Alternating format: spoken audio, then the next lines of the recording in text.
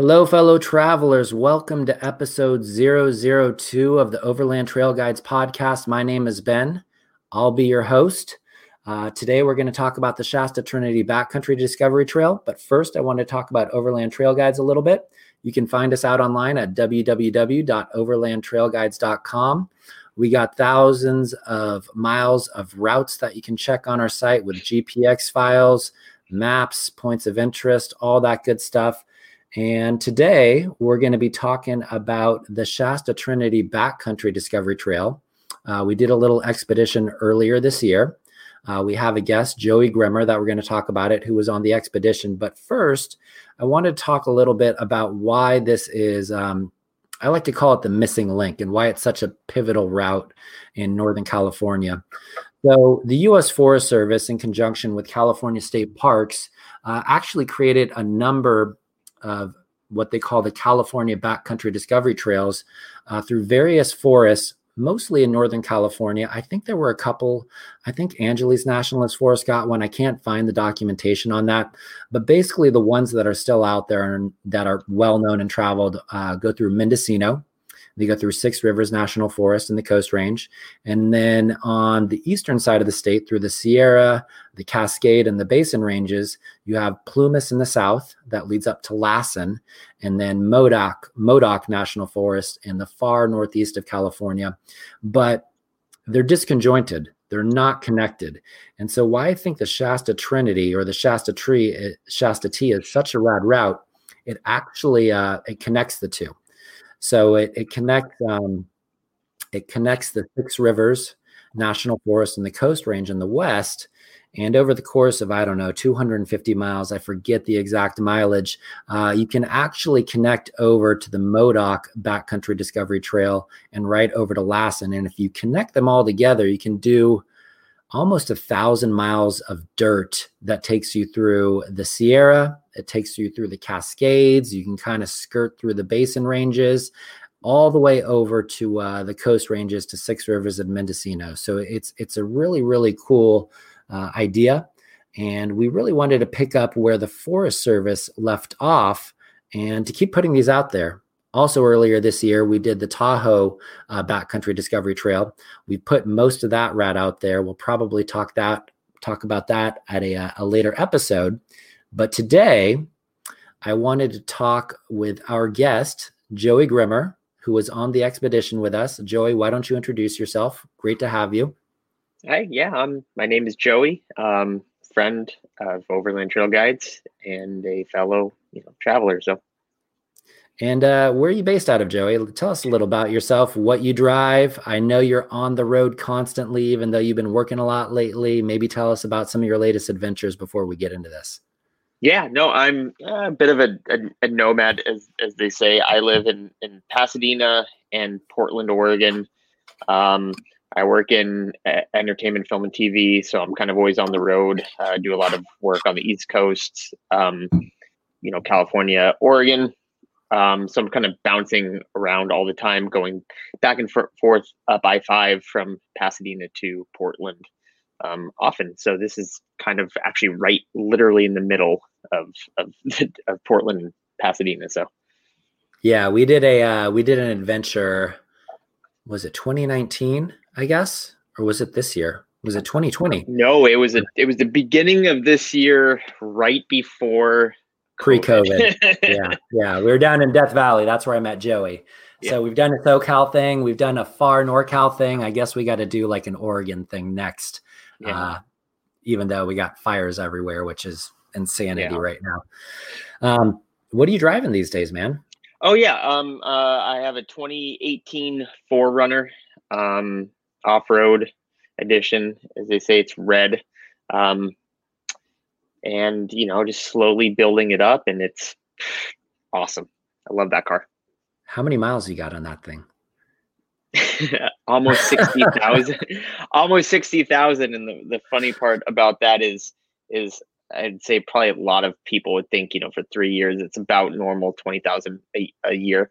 The first year and a half, I was living in New York, so I only had it, and it was parked at my parents' house in Oregon. So I've put about 30,000 this year on it.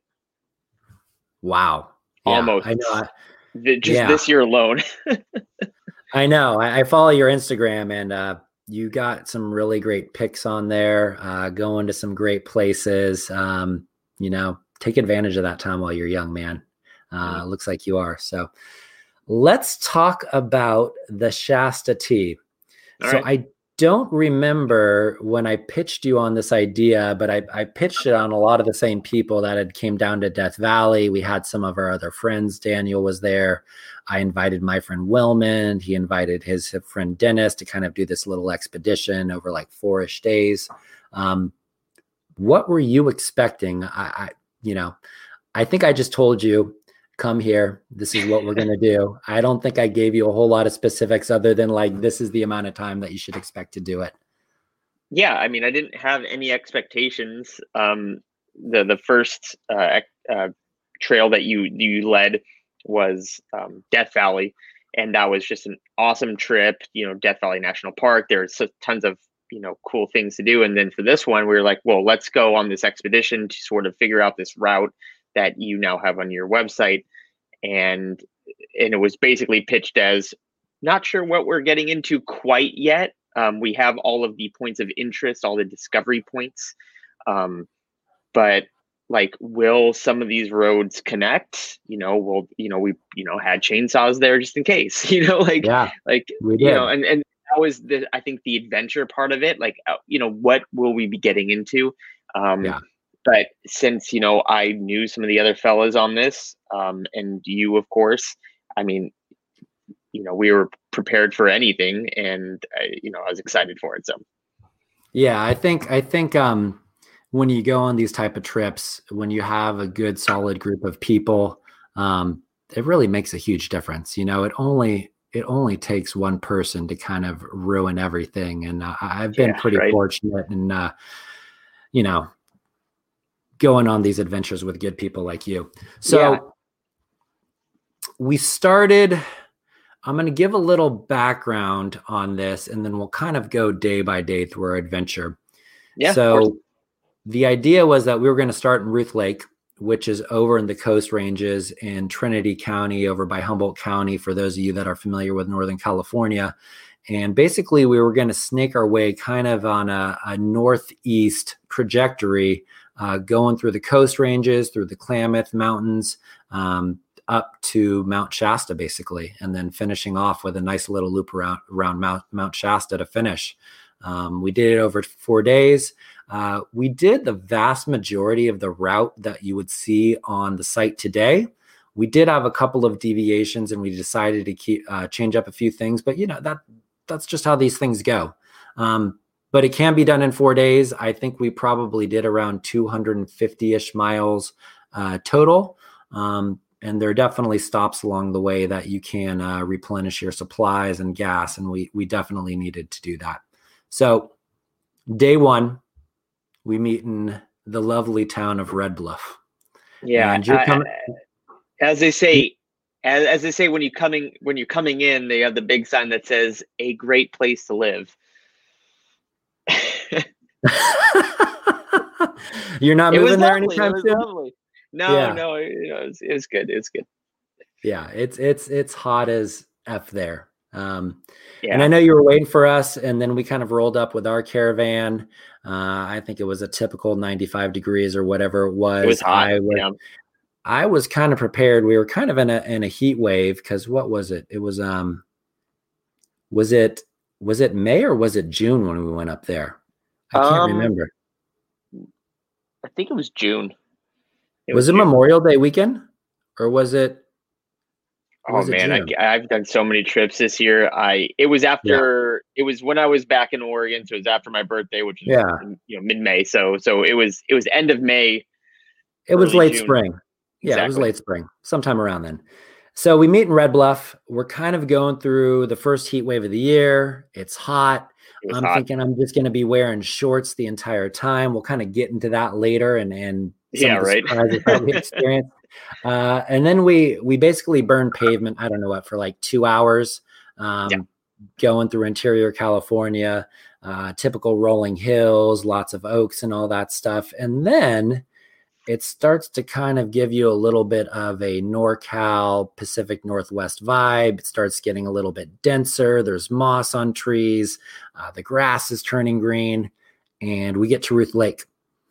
And one of our friends who was actually with us in Death Valley, Michelle, God bless him, who's at home with his newborn right now, he had dropped me a pen because we weren't sure what the camping situation was going to be when we got there because of obviously COVID, and we were kind of getting out. I was on my first adventure getting out. I'd been on lockdown, and my wife said, "You're not going anywhere." And I said, "Okay." So I was itching to get out. And what do you know? All the campgrounds, unsurprisingly, are closed. But luckily, there was this really, really rad spot that we had from our friend who had shared this pen, and it led right to the lake. And I know at first I was a little bit ambivalent about camping right on the lake just because I was kind of like, can we camp here? Is it all good? But from what I can tell, other people had camped there before, and it looked like it was fine. So we roll out on the lake, literally, I don't know, you're what, like 5 feet from the water where you set up? Yeah. Yeah. Continue. Sorry. Oh, no, feel free to jump in. And it's like, we get there kind of at dusk, maybe 8 o'clock, 7:30. I can't remember exactly. And it's like 75 degrees out. It's awesome. There's a little bit of wind, and there's a full moon kind of rising from the south. And I think there was one fisherman that was out on the lake. Across the lake, we got awesome evergreens, Douglas fir, whatever else is growing there, more evergreens behind us, and just kind of a really cool, tranquil spot. So like, you pull up here day one, none of us had ever been here. What are you thinking when we roll up there? Ruth Lake was really incredible. And it's again, it was odd, right? Because just as you said, all the campgrounds were closed, and there was, on the road, on the drive from Red Bluff to Ruth Lake, a couple hours, there was nobody. And when we got to Ruth Lake, there was nobody. It was still kind of shaky. This is like, we are COVID 2020, and like, it's like, we're good to be out, but everything's still more or less shut down. Totally. In terms of, government properties and agencies and everything, and campgrounds. And when we got there, it was just empty.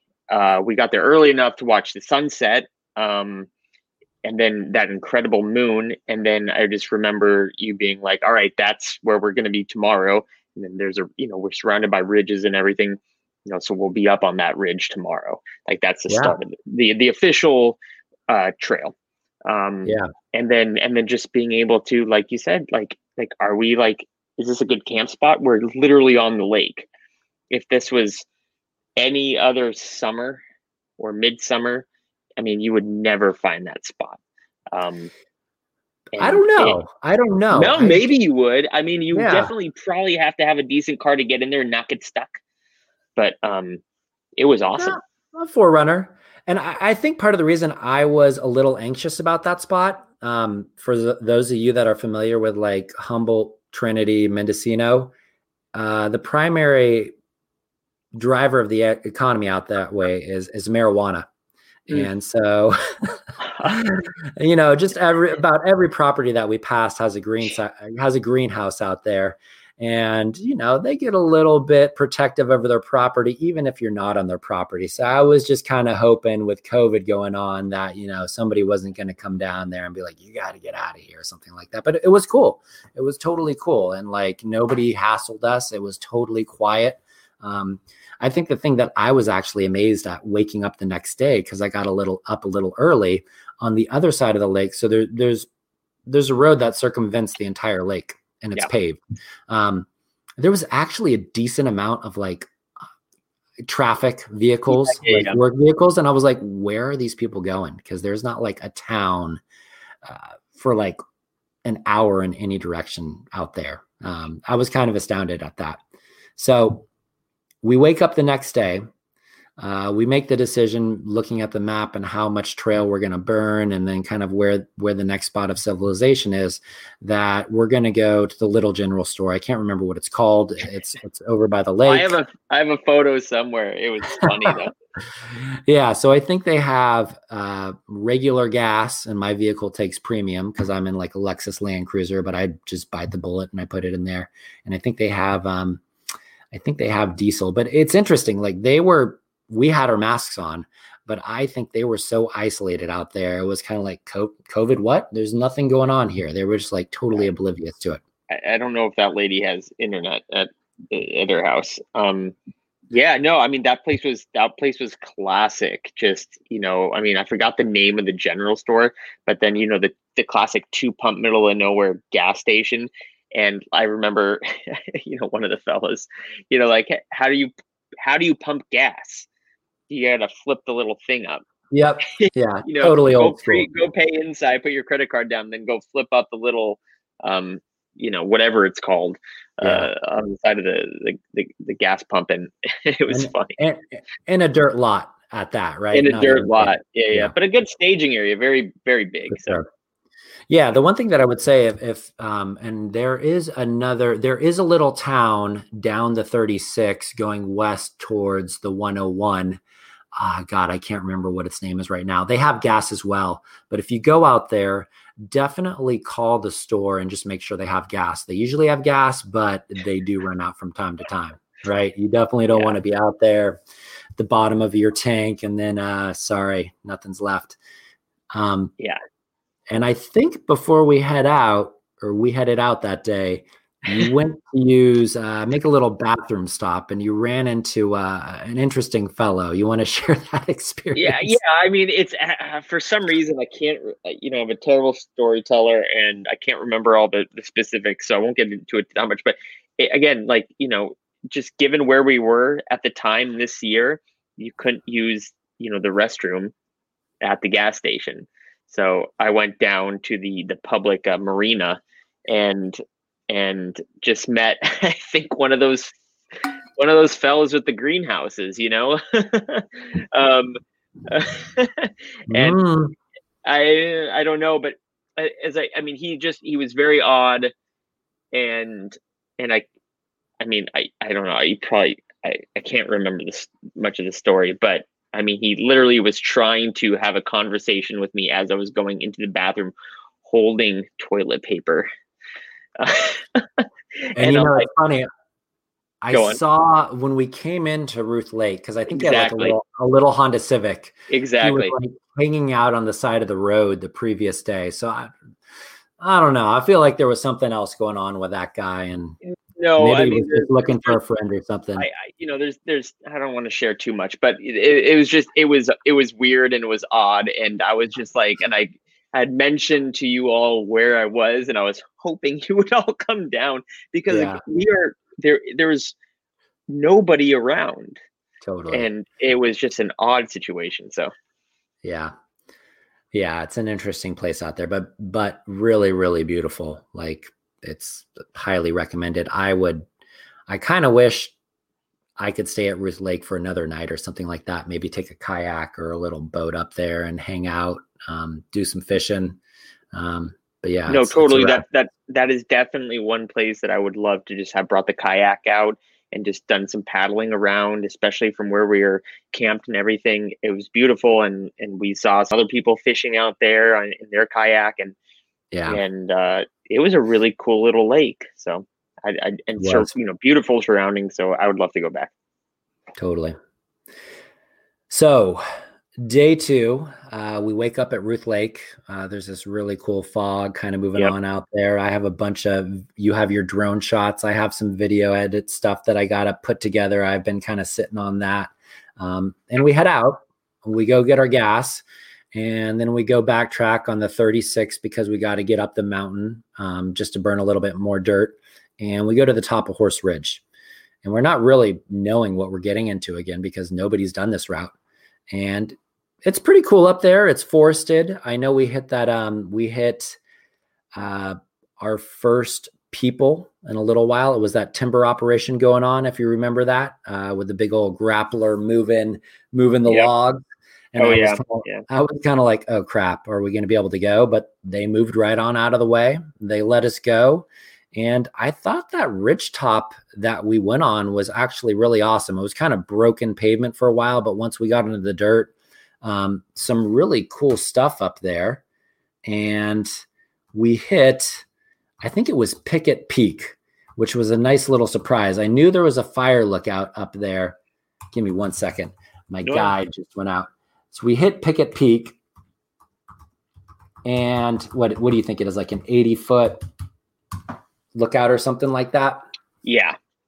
Yeah. And so that was a rad little surprise. I had my 5-year-old with me, Thomas, and it was kind of windy up there. Not surprising because I think we're almost at 6,000 feet or 5,500 feet at the top of a ridge. And there's not a lot of stuff to hold on to. He's a little guy. So I think he was a little scared that he was like going to fall through the side or something like that. But I think you went to the top, right? More or less. I think they had a little gate at the top. But yeah, I went up there and it was kind of nerve-wracking, to be honest. Just kind of weird, just not all the winds coming in but it was really cool because I've never actually climbed up one of those. And then we climbed up to the top. Behind us, I mean, Pickett Peak is literally right next, like overlooking, sort of to the north, I think, Ruth Lake. And then I took a photo. I had my 70-200, and I took a photo of the destination, which was Shasta. And it was clear as day. Yeah. Just straight, just straight to the northeast. And totally. I was like, that's cool. Here's the beginning, because Pickett Peak is more or less the beginning of the route. Yeah. And there's the end of the route. And I can't remember. Could we see Mount Lassen up there? I don't remember. There's a couple other peaks around there. I just can't. Yeah. Yeah. You're more familiar with the area than I am. So you might be able to see Lassen up there, probably on a clear day. I think we could see the Trinity Alps to the north for sure. Oh yeah. Yeah. You pointed that out, and that was super cool because I didn't even know those existed. So yeah. Really, really rad mountains. And then to the south, you have most people from California don't even know these. It's the Yola or the Yola-Ballies, which are kind of the southern terminus of the Klamath Mountains, which are a really cool eco-region that has a lot of biodiversity and all that stuff. So that was a nice surprise for us. We kind of went on a side little route.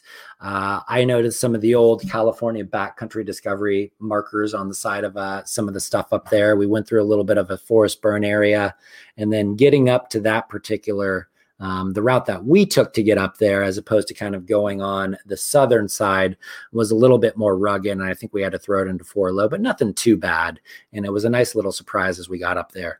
And then so from there, we kept burning some trail.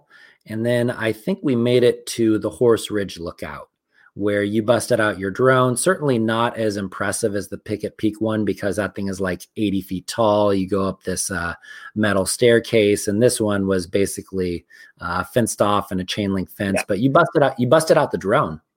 No, because we were on the ridge. Yeah, we were on the ridge. We had those incredible views, and then we could get all the cars around and everything. And I busted that out, and I don't think the wind was too bad or anything. And yeah, but just another lovely spot to just move your legs. Sorry, I'm just I got a visitor in here, so no, all good. I know how it goes. Mine is sleeping right now. Cool. So yeah, we did that. And what did we do after that? I'm trying to remember. I know we were kind of run at the top of that ridge, and we were kind of passing through these different zones where it was kind of like drier forest a little bit. And then I felt like we kind of passed through some denser forest. Oh, I know what we did. We dropped down into to the South Fork of the Trinity. We found that rad little fishing hole. Yeah, that was remind me, that was the river crossing? That was the river crossing where you Yeah. busted out the drone and got every going across. Yeah. Daniel Yeah. went Yeah. swimming in the swimming hole. I think there was a snake at one point in the river, and Thomas freaked Oh out. But yeah. yeah, So yeah, that was cool because it's hard to find a river crossing, and well, that wasn't exactly an overland river crossing, like in terms of like, we weren't like going through this big river that's part of the trail and you must go through it to get to the other side. that's Um, true. I think that was in the midpoint of our day. That was our lunch spot. So we were like, this is perfect. So we all pulled our trucks down there, got out, had lunch, and then kind of explored the area.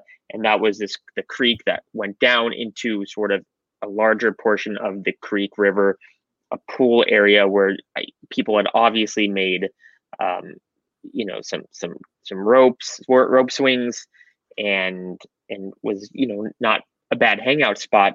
Um, and yeah, the snake and everything, that was funny. Couple of the fellas busted out their rods. Couple people uh, took a little dip. Too cold at that time of year, but it would be an amazing spot in July or August. Excellent spot to swim. I wasn't getting in. Was it pretty cold? I don't remember. I got in and I got out. So Okay. I went fully in, and I was just like, no. But a couple of the other guys, they went in, and I was like, I don't know what you guys are doing. I'm not Yeah. into it. Yeah, I think given how hot it was the previous day, I was hoping it was going to be hotter, but I was like, yeah, it's not. It was like 80 degrees, and if it was like 90, I probably would have gone in, but I was like, nah, I'm just going to chill. But Yeah. it had um so the South Fork of the Trinity, um it is actually pavement going over a bridge, but right before you Oh cross it yeah. to the right, there's a little dirt road, which we all pulled down. And that basically allows you to cross one of the forks, because there's two forks that kind of come in there and meet up and Yeah. create that watering hole. But right on the other side of the bridge, there's this rad swimming hole. And like you said, I think like July, August, there's definitely water still going in there. And it's probably like 70 degrees and perfect in the water and And I'm just sure awesome. I mean, along that portion of the route, I'm sure that's like the destination that people would be going toward, aiming for if they were going, in that area. Like that's where we gotta, have lunch. That's where we gotta hang out. Yeah, for sure. So I think that was Mad River Road is what we were on, which we were burning pavement for a little bit, because as much as I like being on the dirt, it's not always possible to connect these entire routes with dirt. So we go on our way. We're on pavement for a while. We're kind of burning through various forests. We get back onto dirt, and I personally, I I mean, routes have parts that you like more than others. I think after we climbed up the mountain or whatever and we crossed the 36 again, that section was kind of cool. But then we were going at the end of the day and kind of burning along a bunch of ridges. And I thought it was going to be more impressive. I thought there was going to be more views and more stuff. And we were just kind of going through Chaparral, looking for a spot to camp. And it was not that easy to find a No, spot. no, it Yeah. was dense. It was very dense. It was dry. Um, Not a lot of trees, and in sort of the Pacific Northwest, Northern California areas, just it can be super dense, and if it's not forested or something, you got no views. And yeah, I mean, we figured out, we found like a good camp area, but it was all wooded. Yeah. But they can't Yeah. all be Ruth Lake. They can't. I think we got a little bit spoiled the first night. Yeah, It was lush, it was green, it was quiet. We were right on the lake. We had great weather, but we did find a spot. We found a Yeah. spot that clearly people had camped at before. It was kind of at the intersection of these two roads, but Yeah. we hadn't really, after we saw that logging operation, I think I don't know if we passed anybody else that day, or we may have passed like one person in like a side by side or something like that. But that was it. There was nobody out there. For all that time driving, I don't even remember passing a person, but I know when we made camp, one car came around the area. Yeah. But I mean, seriously, that's like 2 days almost, or full day, not seeing any other cars. Crazy. Yeah, Except some guy in his Honda Civic. So I mean, he was back in town. He just wanted to make in town. Yes. So we set up camp. I don't even know what to call that camp. I forget what the exact location it was. The thing that so we set up camp. We had a little campfire. There was enough room for everybody. It was nice and quiet. We weren't going to be bothered. I woke up in the middle of the night and it was like sensory deprivation. It was so quiet. There was like not a cricket. There was nothing rustling in the trees or the bushes. And I couldn't see anything because we were like under the trees and it was just dark and I couldn't hear anything. And it was it was weird. It was kind of creepy for me, honestly. Because I'm used to hearing like crickets outside, or if you're camping on the beach, or you can hear some sort of white noise or something. Exactly. Yeah. It was odd, man. It was kind of like, am I alive? Like, I don't know. What did you think of that spot? What were the vibes that you got from that? I was a little spooked out of it. Like spooked. Listen, if it would have been me, I mean, again, it was not a creepy spot or anything, but it was so quiet. It was so heavily forested. It was so in the middle of nowhere wilderness, but with no, features that we're usually looking for. I mean, it would have been a spot that if I was traveling alone, I would have been like, I'll just keep going for, I think it was 2 more hours till we kind of hit the next like good camp spot the next day. Right. Yeah. So like, that's how long we would have had to continue traveling. And I think we were all just wiped at that point. We're like, this looks good. We can, make camp here. There's some area to hang out in and kind of do our thing. But it definitely wasn't a spot that I would normally just camp myself. I think we're kind of like just not too far off the road. Yeah. And, so a little vulnerable and everything. So, it was fun, but it was good with the crew. Yes, I would go there with the crew. But if I were to go back and do that like by myself or with my kid, I'd be like, I don't think I'm going to camp there. I'm going to find somewhere else to go. Exactly. Yeah. Yeah. So we get up the next day, day 3, and we are heading towards Highway 299 because 299 acts as a connector to get onto more dirt over by Trinity Lake, basically. We stop in Douglas City. I thought the route was kind of cool from our campsite because it kind of dropped down. It went through some cool valleys. There were some cool like farmhouses out there, and it kind of followed some creeks, and it was shaded, and it was a little bit different than what we'd been going through before. Was that before or after the rattlesnake? That was before the rattlesnake. Okay. Yeah, okay. So that was well before. So that was when we were dropping. We dropped down the ridge. We kind of dropped down the mountain, and then it was going through some like open lands and kind of different terrain and all that stuff. And then we went to Douglas City. I think some people got some ice.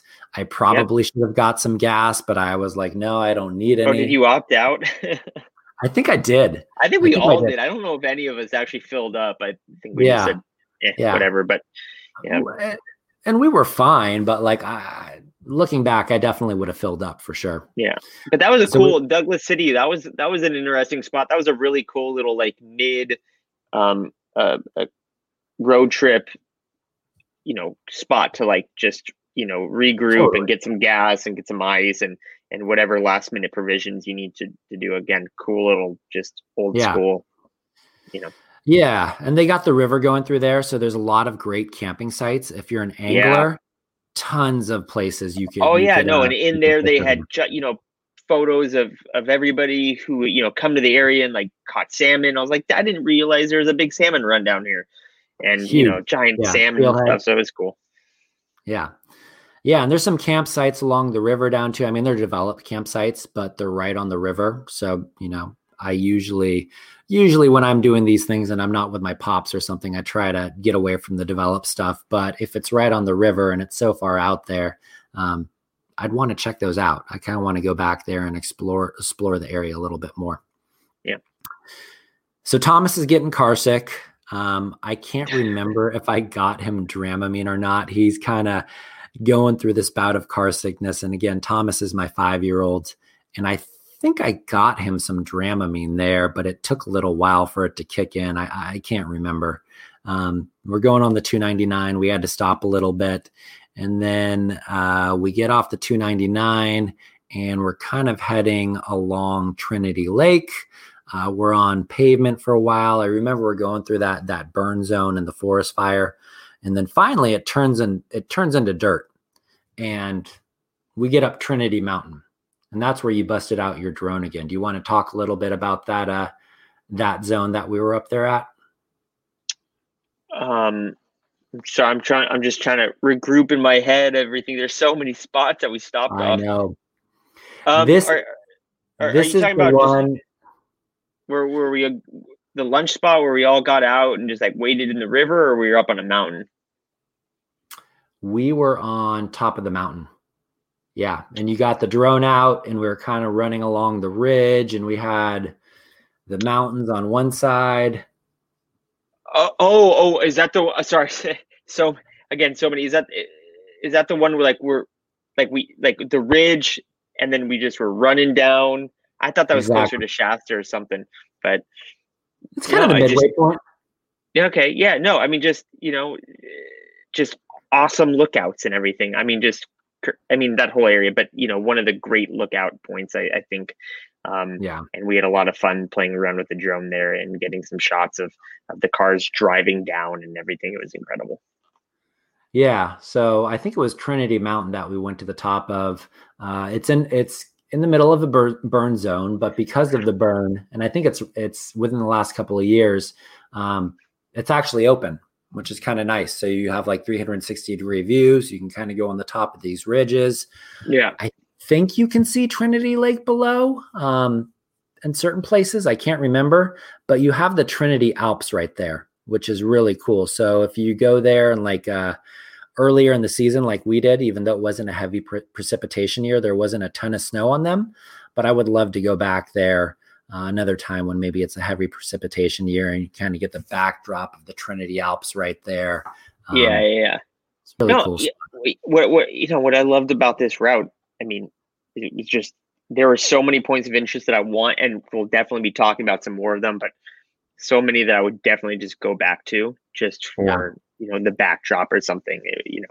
It's unfortunate we didn't get to spend more time, at every one of these spots. So, yeah. And then, so we burned on that ridge for a while. And I think we dropped down towards, and this is not officially part of the route, and we ended up changing a little bit, but obviously this is how these things go. You see a point, you want to go check it out. We dropped down to the East Fork of the Trinity River. And that was where we had lunch right on the river. That looked like it could have been a good fishing spot. I don't know. You're more of a fisherman than me. Did you bust out your pole there? Yeah, no. Both Willman and I busted out our rods. I got my I spent a little time getting my fly rod together and no bites, but we all waded. It was a pretty decent, decently wide river to sort of wade through, and it was pretty wadable in that section that we went to. And we got a little dirty getting in there, and I think there's a little bit of a muddy area. We all got our cars wet in to get to where we actually sort of posted up for lunch and everything. But I mean, we didn't spend a lot of time really in the Trinity Lake area, but I mean, massive on the map, right? So we were just on this one little blip of where like small part of it where it opened up into the main lake or whatever it was. Trinity Lake, correct? Yes. So, and I believe that was the East Fork of the Trinity that feeds in there for those of you that are curious. Because on the map, it's such an odd. It's you have sort of to the north one sort of larger area, but it just looks like all these water features kind of go into the mountain in different areas. And it would just be so much fun to go out and explore all the different little peninsulas and inlets and sections of that. And, where we had, made lunch was a lot of fun on its own. Yeah, it was. It's a huge area too. There's dirt roads that go everywhere over there. And the lake it wasn't as high as it could be. It wasn't low, but it wasn't high. Low, right? It seemed a little low. Yeah. So, maybe in a year again, when lots of rain, you can camp right next to the lake, do some fishing there, take your boats out, whatever, your kayak, raft, whatever you have. But regardless, there's dirt roads everywhere where we were at. You could camp there. I mean, there was, I believe it is U.S. Forest Service managed land, and there was definitely some fire pits over there. I think the only downside is it looked like it probably gets a little bit hot, but I just go sit in the river when that happens. I don't care. Yeah, no, I mean, at that time of year that we went, it was probably pretty good. And getting to that section, that, Trinity Lake and stuff, that is where I wish we would have camped the night before if it was just a little bit closer. And if you were like really gunning, like in midsummer when the days are long and everything, you could probably make it. But as early as we went in the year, I think it was just like, the where we had camped the night before was totally fine. Yeah. And I think that was like at least 3 hours away from where we was it? Yeah. Yeah. I mean, that was just like, I wish we could have camped here, last night, but whatever. Yeah, it is what it is. But then we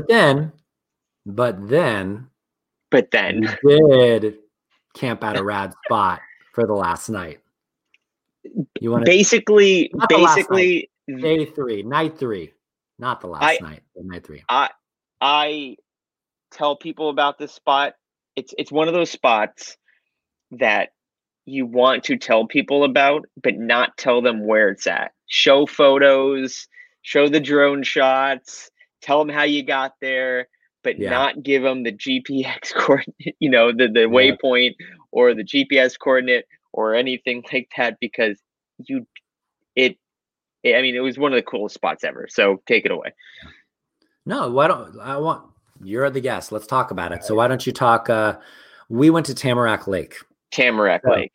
And I think there might be 2 in California. I don't know if that's true, but every time I type in Google Maps, Tamarack Lake, it takes me to the other side, the east side of the I-5. But this is, along this route, in the Shasta Trinity, and we got off sort of the main trail system and it was our first time actually having to go into, 4-wheel drive, for low, for high, and doing some more technical routes, because a lot of these had been sort of easier, simpler, just forestry roads.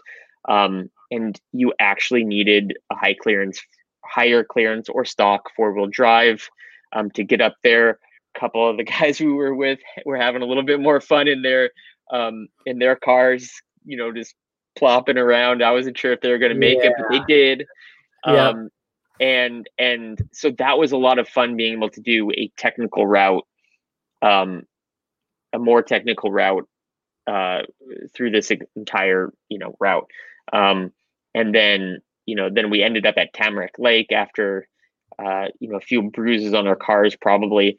And I mean, just incredible. It's all dispersed camping, this beautiful lake with this rocky ridge line, I believe, to the south of it, looking towards the south. And I mean, we found a camp. Unfortunately, it wasn't the camp that the one other people were at, the one other group, but they had made camp, and it was awesome. Yeah, it was cool.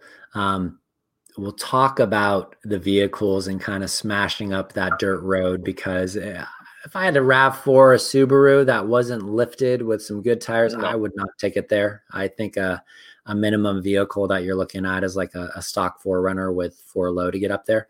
But I remembered, and I want to come back to Tamarack Lake, but I remembered the section that I wasn't clear on if we were going to be able to connect the route. And it was between the East Fork of the Trinity, where we had lunch, and up to Tamarack Lake. And so we went on some kind of cool mountain roads where it definitely felt more like probably like High Sierra, High Cascades, a little bit more rock, steep hillsides, kind of big boulders inside of the ravines and all that stuff. And that is the section I was kind of like, okay, I could definitely see like there's a landslide here or something's closed and this trail doesn't connect. But we were fortunate and it did connect. And I thought that was kind of a nice segue because that was a really different zone than some of the other stuff that we had been going through. We had gone through like lush forests and kind of like what I would call like NorCal forests, which are a little bit drier than you see in the Pacific Northwest, to kind of like rolling grasslands and chaparral and oak and all that stuff. And then we get up to more of kind of like rugged terrain. There's like exposed rocks. It's a little bit rockier. And we're going down the mountain. We're kind of going on the side of mountains and climbing up. And nothing that a RAV4 couldn't handle for sure. It gets a little steep. But then we go to Tamarack Lake, like you said. And that's definitely a trail. If you got a stock Forerunner, you probably got to take it slow so you're not hitting your running. You can definitely hit it. Yeah. Yeah. But our buddy Daniel, he's got a pretty modded out Tundra and he's just smashing, right? He's just full bore ahead, taking it. And then our other buddy, he's got a stock Mitsubishi Montero. I don't know how long he had it, but he's trying to keep running board, so it isn't the highest clearance vehicle. And he's trying to keep up with Daniel, who's got a lift, he's got massive tires, he's got rock sliders on there, and then this other guy's trying to keep up with him, and he is just beating the crap out of his car. I think a couple of us thought he was going to lose a running board while trying to get up there, but yeah, no, he definitely, we could tell he felt a little bruised up when he got to the top, and we were just like, you good, dude? But I think it was kind of like me. I think it was kind of like the two of us when we were doing Death Valley and we were doing Steel Pass. And we were like, well, our cars are getting dented. Like there's no way around this. It's going to happen, but it's worth it. And not dented or anything, but Yeah, and that's because Joey and I both have running boards on our car right now. Yeah. So our running boards got dented. Yeah. Mine got scratched. Big deal. It was nothing too big. So we make it up there.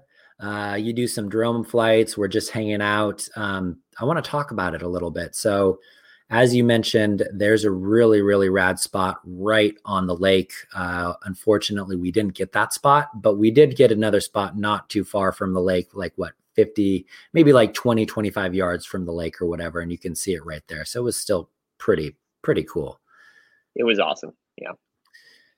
Now, I had a couple beers that night and I wake up and I don't know what time it is. And I hear people go, "Wah!"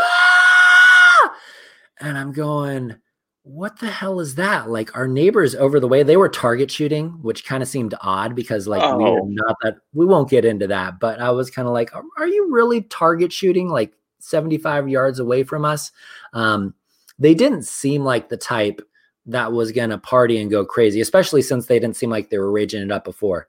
Well, I had found out that somebody had rolled in, I guess, after dark. Oh, that's right. On the hill behind us. And they were raging it. So there's all these other cool 4-wheel trails, and some of them are pretty gnarly. Like if you got a rock crawler, definitely stuff up there you could take it on. But there's also kind of go arounds the back way that you can kind of camp. It's not next to the lake, but just the scenery up there is just, it's magnificent. It's so awesome. I've talked with some of the guys about possibly going up there again and kind of like just spending a day or two there alone to discover the area around the lake itself. Because again, like I was saying, to on one side of the lake was the mountain you can just hike up it, and you could spend, half your day just hiking up to the top of it. And it's probably the highest point around, and you look straight down. You could paddleboard as our neighbors were doing in the, the night before, paddleboard around the lake and just empty, beautiful views. And there were all the 4x4 trails like kind of like that we didn't really get to discover, but the Totally. Montero was not going up any of them. Daniel and I thought about going and trying them out a little bit, but I think we'd have to spend, a few hours there and have our tracks and have our winch ready probably. But I mean, just something for everybody up there. And if you can get a spot, and just, you could spend an entire day just exploring the area and doing different activities, which is kind of what makes it pretty cool. Yeah. And just in the middle of nowhere, you have to there, you're not getting the Prius, you're not getting the Honda Civic up there.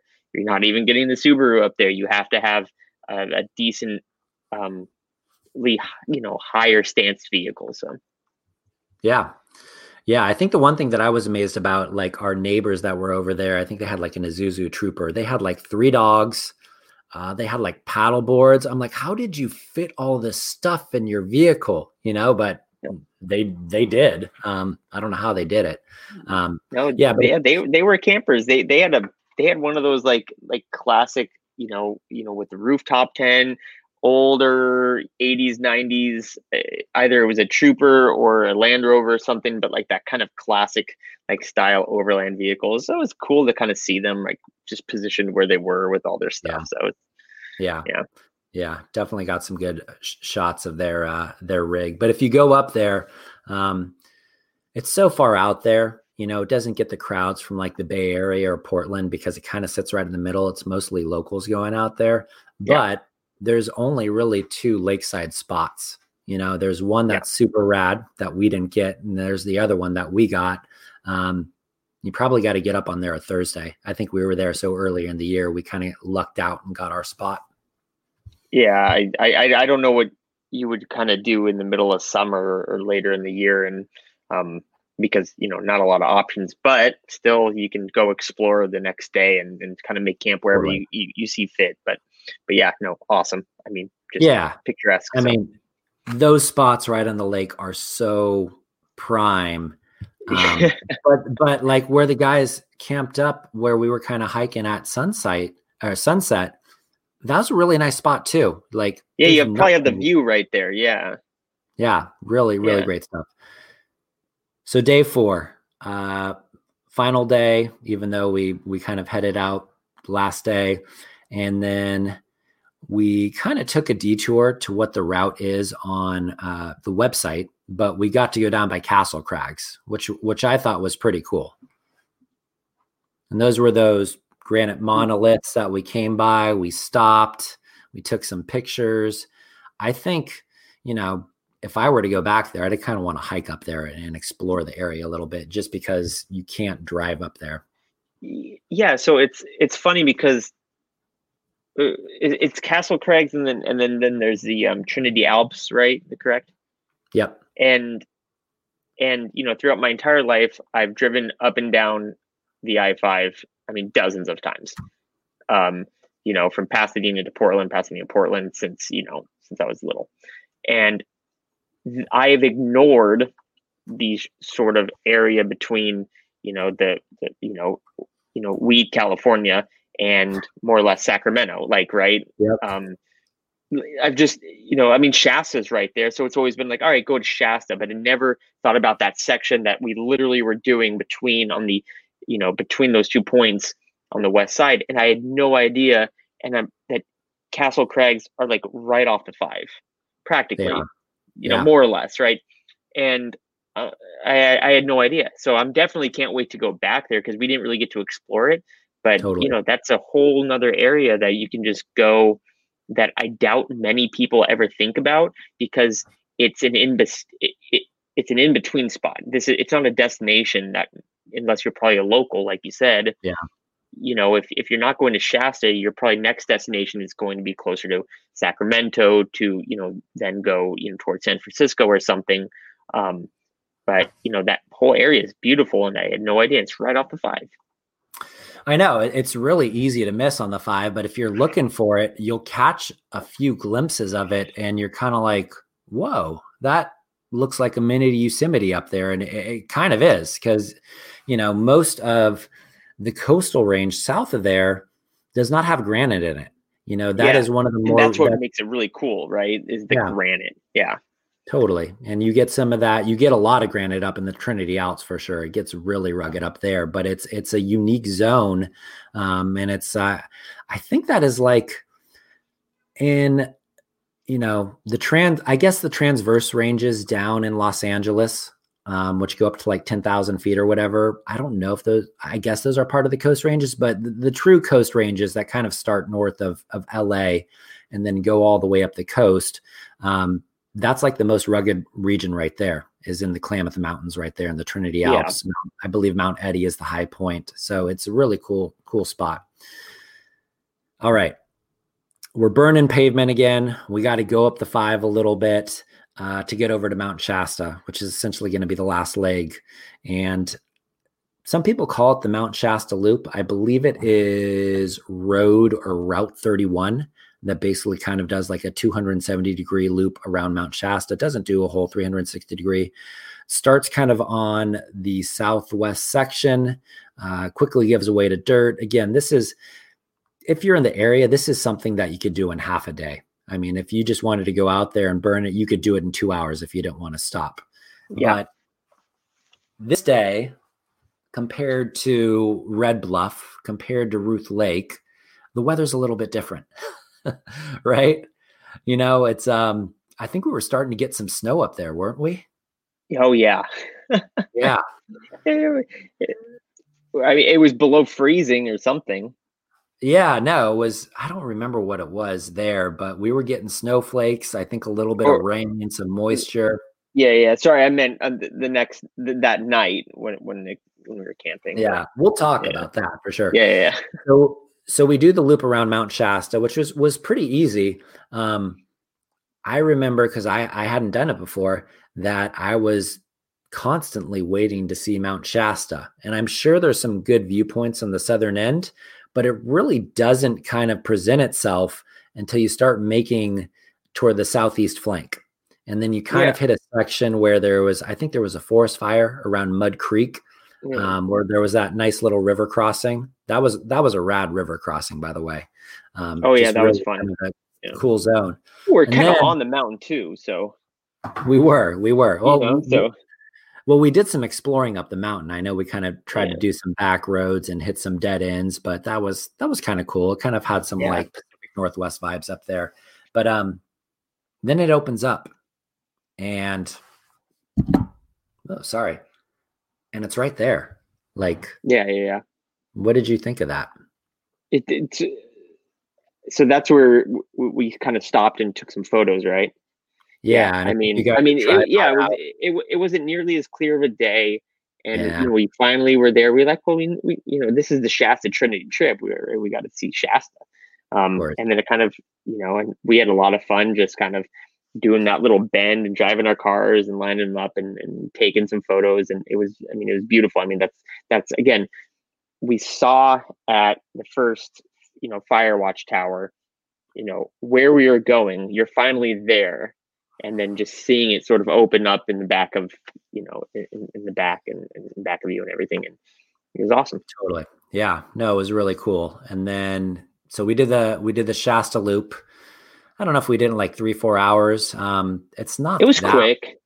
It's not that long because you can drive it pretty fast. I mean, it's not technical. It's kind of like a wide dirt road that you can probably go 30 the whole way if you wanted. Yeah, I think the beginning before that point where it sort of opened up, we were kind of doing some more exploring around some roads that were a little off the main coordinates that we had, the main route that we had planned. But then after that, dropping down, I think it kind of evened out, and there was a few offshoots, but we more or less were just like, all right, let's just kind of book it, and we were kind of hauling. Yeah. And then I think what's even interesting about that route, like on the side that we started on, it's pretty lush and, like what you would see in an Oregon forest, kind of on the western corridor over there. But then as you kind of get to the eastern side, it gives away to the high desert. And then all of a sudden the big trees are gone, and it's kind of like sagebrush and small little like pinyon pines and stuff like that. It's a totally different zone. Not too unlike Mount Hood, where on the west side of Mount Hood, it's just and most of the area of Mount Hood National Forest is just crazy lush and everything. But then you have the high desert sort of bend and everything on the Yeah. but it was weird because it kind of seemed like a smaller area. We really covered that area in a much shorter amount of time than I would say you kind of have when you're doing the Hood route or something. So Yeah. Yeah. And then we finished on Military Pass Road. I forget the highway that it spits out on. We did the complete thing. Um, and then we'll kind of do a wrap up in a second here. Then we decided to like, hey, it's kind of, I don't know, it was like mid-afternoon. Wilman and Dennis decided they were going to head home, but I know yeah, you, me, and Daniel decided, well, hey, we're in the area. Let's just go do one camp. more night out. Yeah. So I think we went up to Gumboot Lake, which was kind of in the vicinity of Castle Crags again. And I think we get up there at like 4:30 and it's 45 degrees out. It's freaking, it's freezing.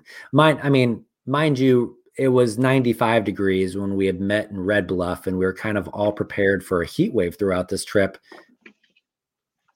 1 second. I just lost No you worries. in one of my ears. All good, all I good. don't want to lose you in the other one. So we get up to Gumboot Lake, which is a pretty rad lake, by the way, and it's all pavement to get up there, and it's snowing. Yeah. It's freaking cold, man. Like I didn't bring a ton of layers for this trip. I had enough layers, but I was cold, and thank God you had your little portable propane fire pit. Yeah, did we not have like a real fire that night or something? Well, I don't remember. I think Daniel might have had some firewood, but I don't know if we burned it all or whatever. But it was cold. Like it I was was, cold. yeah, I was bundled up. Yeah, it was kind of funny being. I mean, granted, it was Northern California, and but May, early June or something, and being 45 degrees and waking up to snow on the ground. It was like 28 in the morning. Yeah, and Yeah. getting up at as early as we did and everything, and packing up and be like, all right, this is not what we packed for. I definitely did not have probably my normal winter-esque camping gear, but it was a Yeah. cool spot to work. Wake up to, and I think those are some more developed sites, if They I'm are. not wrong. But Yeah. again, it was empty when we went, so it was super nice. And one last little river crossing before we ended, that we had a little fun in. But yeah, I mean, just another spot that I would definitely like to go back to and explore more. But not a bad wrap up to the trip. So Cool. Yeah. What did you think upon like finishing? Obviously, that wasn't officially part of the route, but what was kind of your takeaway? Maybe immediately upon finishing it, or having some time to think about it. Well, you can probably definitely tell by my enthusiasm with Tamarack Lake that I have told people to go to Tamarack Lake, and I Hope will not continue too to. many.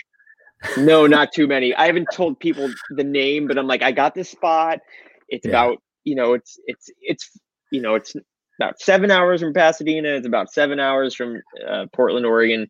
It's just right in the, kind of midpoint and kind of Seven. It might be like 10 hours from Pasadena. That is a long haul. Red Bluff is 7 hours. Yeah. And 7 hours, 40 minutes from Pasadena, Yeah. and 7 hours from Portland. So somewhere in there, right?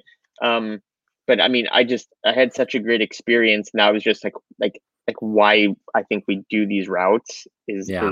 it's not all picked. Sometimes we're in the middle of a forest and you can't see anything. It's just dense and there's nothing around, and you wouldn't want to camp there alone, like the one spot.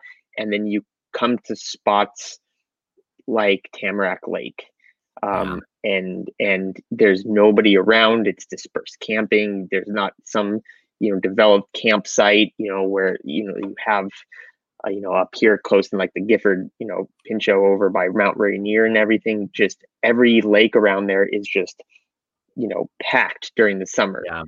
Same with Mount Hood and everything. And this was just, I mean, despite it being the time of year that we went, just perfect.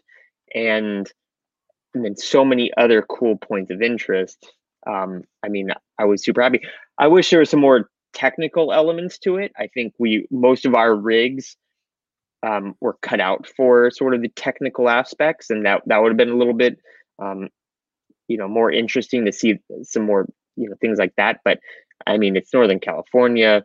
We saw some pretty rad spots and covered a lot of ground in a short amount of time. So, and I think what I really like about this spot, it goes through so many different zones. It goes through kind of like lush Pacific Northwest forest, kind of like NorCal, undulating hills between like open grasslands and the forest.